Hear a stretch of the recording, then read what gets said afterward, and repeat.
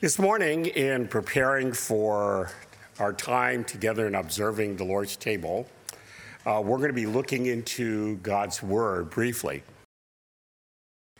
You know, of all the miracles that Jesus performed in the presence of his disciples that are recorded in the gospel, only one of them is recorded in all four gospels. And the fact that there's only one that's recorded by all four gospel writers tells us there's some vital truths, there's some vital lessons that we can learn from this, that God wants to communicate to us through this miracle. The miracle that I'm referring to is the miracle of the feeding of the 5,000. So this morning, I would like us to prepare our hearts for the time of communion by looking briefly at this miracle and then just to reflect on two important lessons that we can learn from it.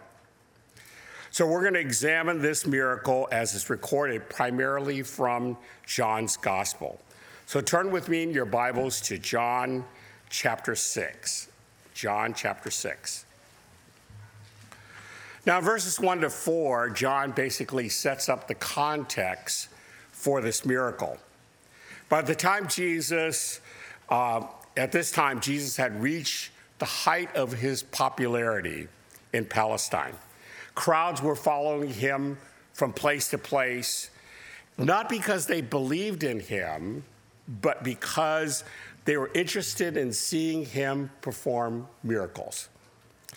When Jesus and the disciples arrived on the eastern shore of the Sea of Galilee, they found that a crowd was waiting for them as they arrived. So Jesus and the disciples withdrew from the crowd and headed up into the hillside and sat down. Then in verses 5 to 9, we're going to look at the circumstances of the miracle.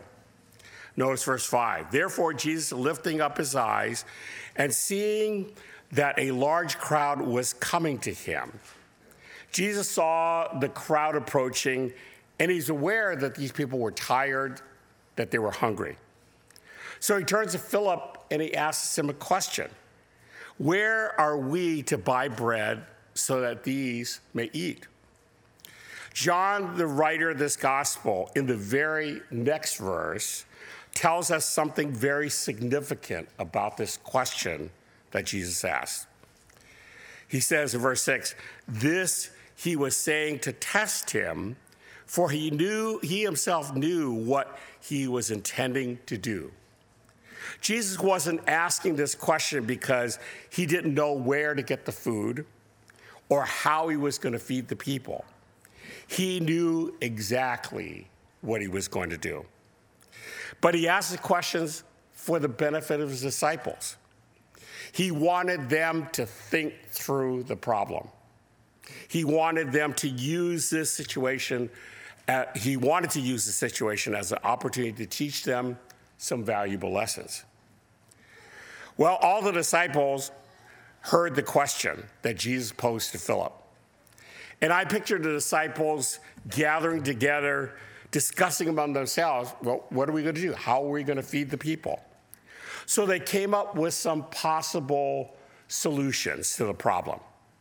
Now, in order to get a fuller picture of the disciples' response to Jesus' questions, we're going to just take a moment and harmonize all four of the Gospels. The first solution is found in Mark chapter 6, verse 35 and 36. And it says there, when it was already quite late, his disciples came to him and said, the place is desolate, and it's already quite late. Send them away so that they may go into the surrounding countrysides, villages, and buy themselves something to eat.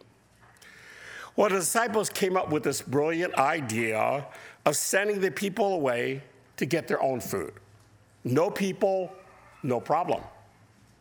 You know, so often, like the disciples, we think that the solution to our problem is a change in our circumstance. Solution number 2, found back in John chapter 6, verse 7.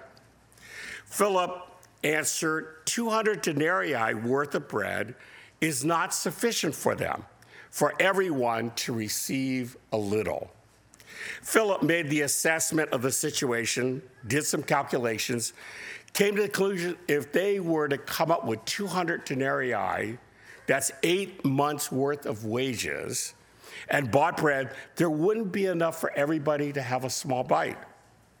The people would still be hungry. You know, so often, like the disciples, we think that the solution to our problem is money, finance. While the disciples aren't done yet, they came up with yet another solution. That's found in John chapter 6, verse 8 and 9. One of the disciples, Andrew, Philip, Peter's brother, said, "There's a lad here who has 5 barley loaves and 2 fishes. But what are these among so many?" Peter's brother, Andrew, was a little bit more optimistic. He went among the people, the crowds, to see what resources were available. However, he only found a little boy who had a very small lunch of 5 barley loaves and 2 fishes. Even at his suggestion, Andrew realized that's impossible to feed 5,000 people with such a small amount of food. You know, so often, like the disciples, we think the solution to our problems is found in human resources. Well, at this point, the disciples ran out of suggestions. I picture them saying, "We give up, Lord. We don't know how to feed all these people." Now, at this point, Jesus has the disciples where he wanted them to be. The stage was now set for him to teach them some vital lessons through the performing of the miracle. Now, verses 10 and 11, John records the performance of the miracle. Probably most of us are familiar with how Jesus executed this miracle.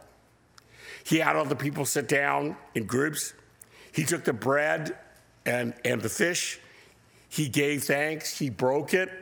He distributed, had the disciples distribute the food among the people until everyone had eaten enough.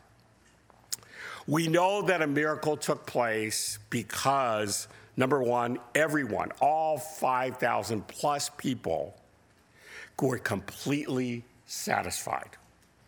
And there were 12 large baskets of leftovers. Now, what lesson was our Lord trying to teach our disciples through this situation and the miracle that he performed? There are a number of lessons, but I just want to bring out 2. Lesson number 1, the solution to our problem is found in Christ alone. Jesus Christ presented this problem to the disciples because he wanted them to look to him rather than anyone else or anything else for the answer. They had seen the Lord perform miracle after miracle after miracle. So it would be so natural for them to turn to Christ to feed the hungry crowd. But think about it. Here, standing right before them is the Son of God, the creator of the heavens and the earth, who had the ability and the power to do anything. But they never thought of turning to him and asking him to feed the crowd. They didn't see further than themselves and their own human, earthly resources that were before them. Lesson number 2, the solution to our problem is a recognition of our inability and Christ's ability. When Christ said to the disciples, "Where are we going to get food to feed all these hungry people?" the answer should have been, "Lord, it's impossible for us to do. But with you, all things are possible." The Lord wanted his disciples to acknowledge their own inability and his ability to do the impossible. You know, the Bible clearly teaches us that every one of us as human beings are in an impossible situation. We have a problem that we can do nothing about, and that problem is called sin. We're all born sinners and therefore under judgment of a holy and righteous God. We deserve death. We deserve to be eternally separated from God because of our sin. And it is impossible for us to remove that sin or the penalty of that sin. But yet, the scripture says, while we were yet helpless, God sent his Son into the world to do what was impossible for us to do. He came to pay for the penalty of the sins of all those who would believe in him in order to provide them forgiveness of sin and eternal life. The only way any of us can be saved is by trusting in Christ alone and in no one else or anything else. In fact, John states in chapter 20, verse 31, the very reason why he recorded this miracle, the feeding of the 5,000 and 6 other miracles, is so that you might believe in the Christ, the Son of God, and that by believing you may have life in his name. You know, the Lord's table is a time for those of us who have believed in Christ to remember what he has done for us, that he did what was impossible for us to do ourselves. He died on the cross.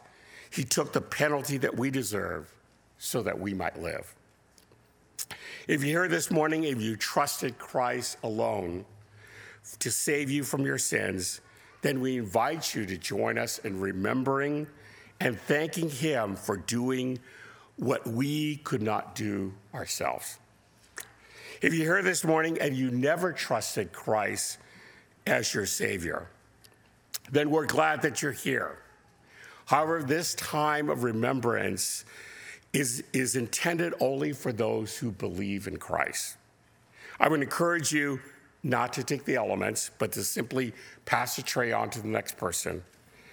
And I also would encourage you to take the time after the service to ask the person that maybe invited you or to talk to one of the elders, the pastors in our church, about how Jesus Christ is the only answer to the problem of sin in our lives.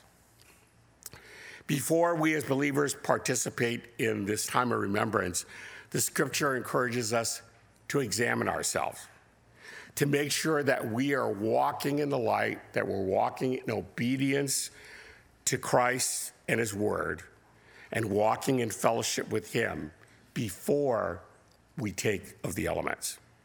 So I'd like to ask the gentleman to come forward and to distribute the communion elements. And after you receive the elements, when your heart is ready, please take them on your own.